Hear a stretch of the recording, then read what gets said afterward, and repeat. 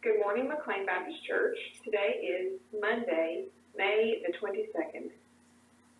As our time together this morning, I would like to pray over us. Scripture from Ephesians chapter 1.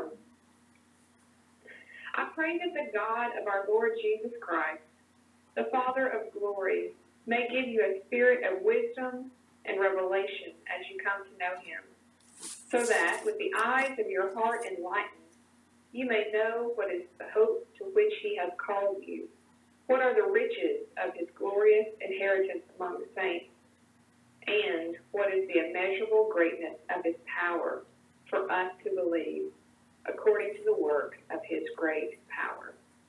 Amen.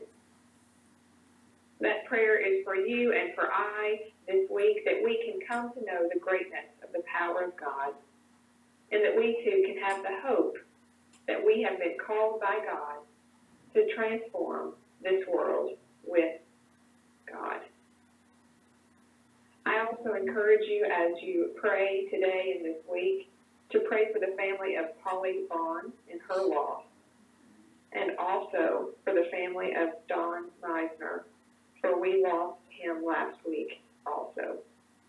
Polly Vaughn's service will be on Saturday, June the 3rd at 4 o'clock, and the service for Don Meisner will be on Saturday, June the 17th at 10 o'clock in the morning.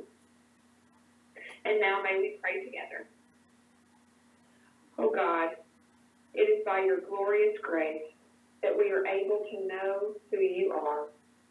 It is by your mercy that we are able to walk every day. And it is by your love that we can live in communion with each other and with you.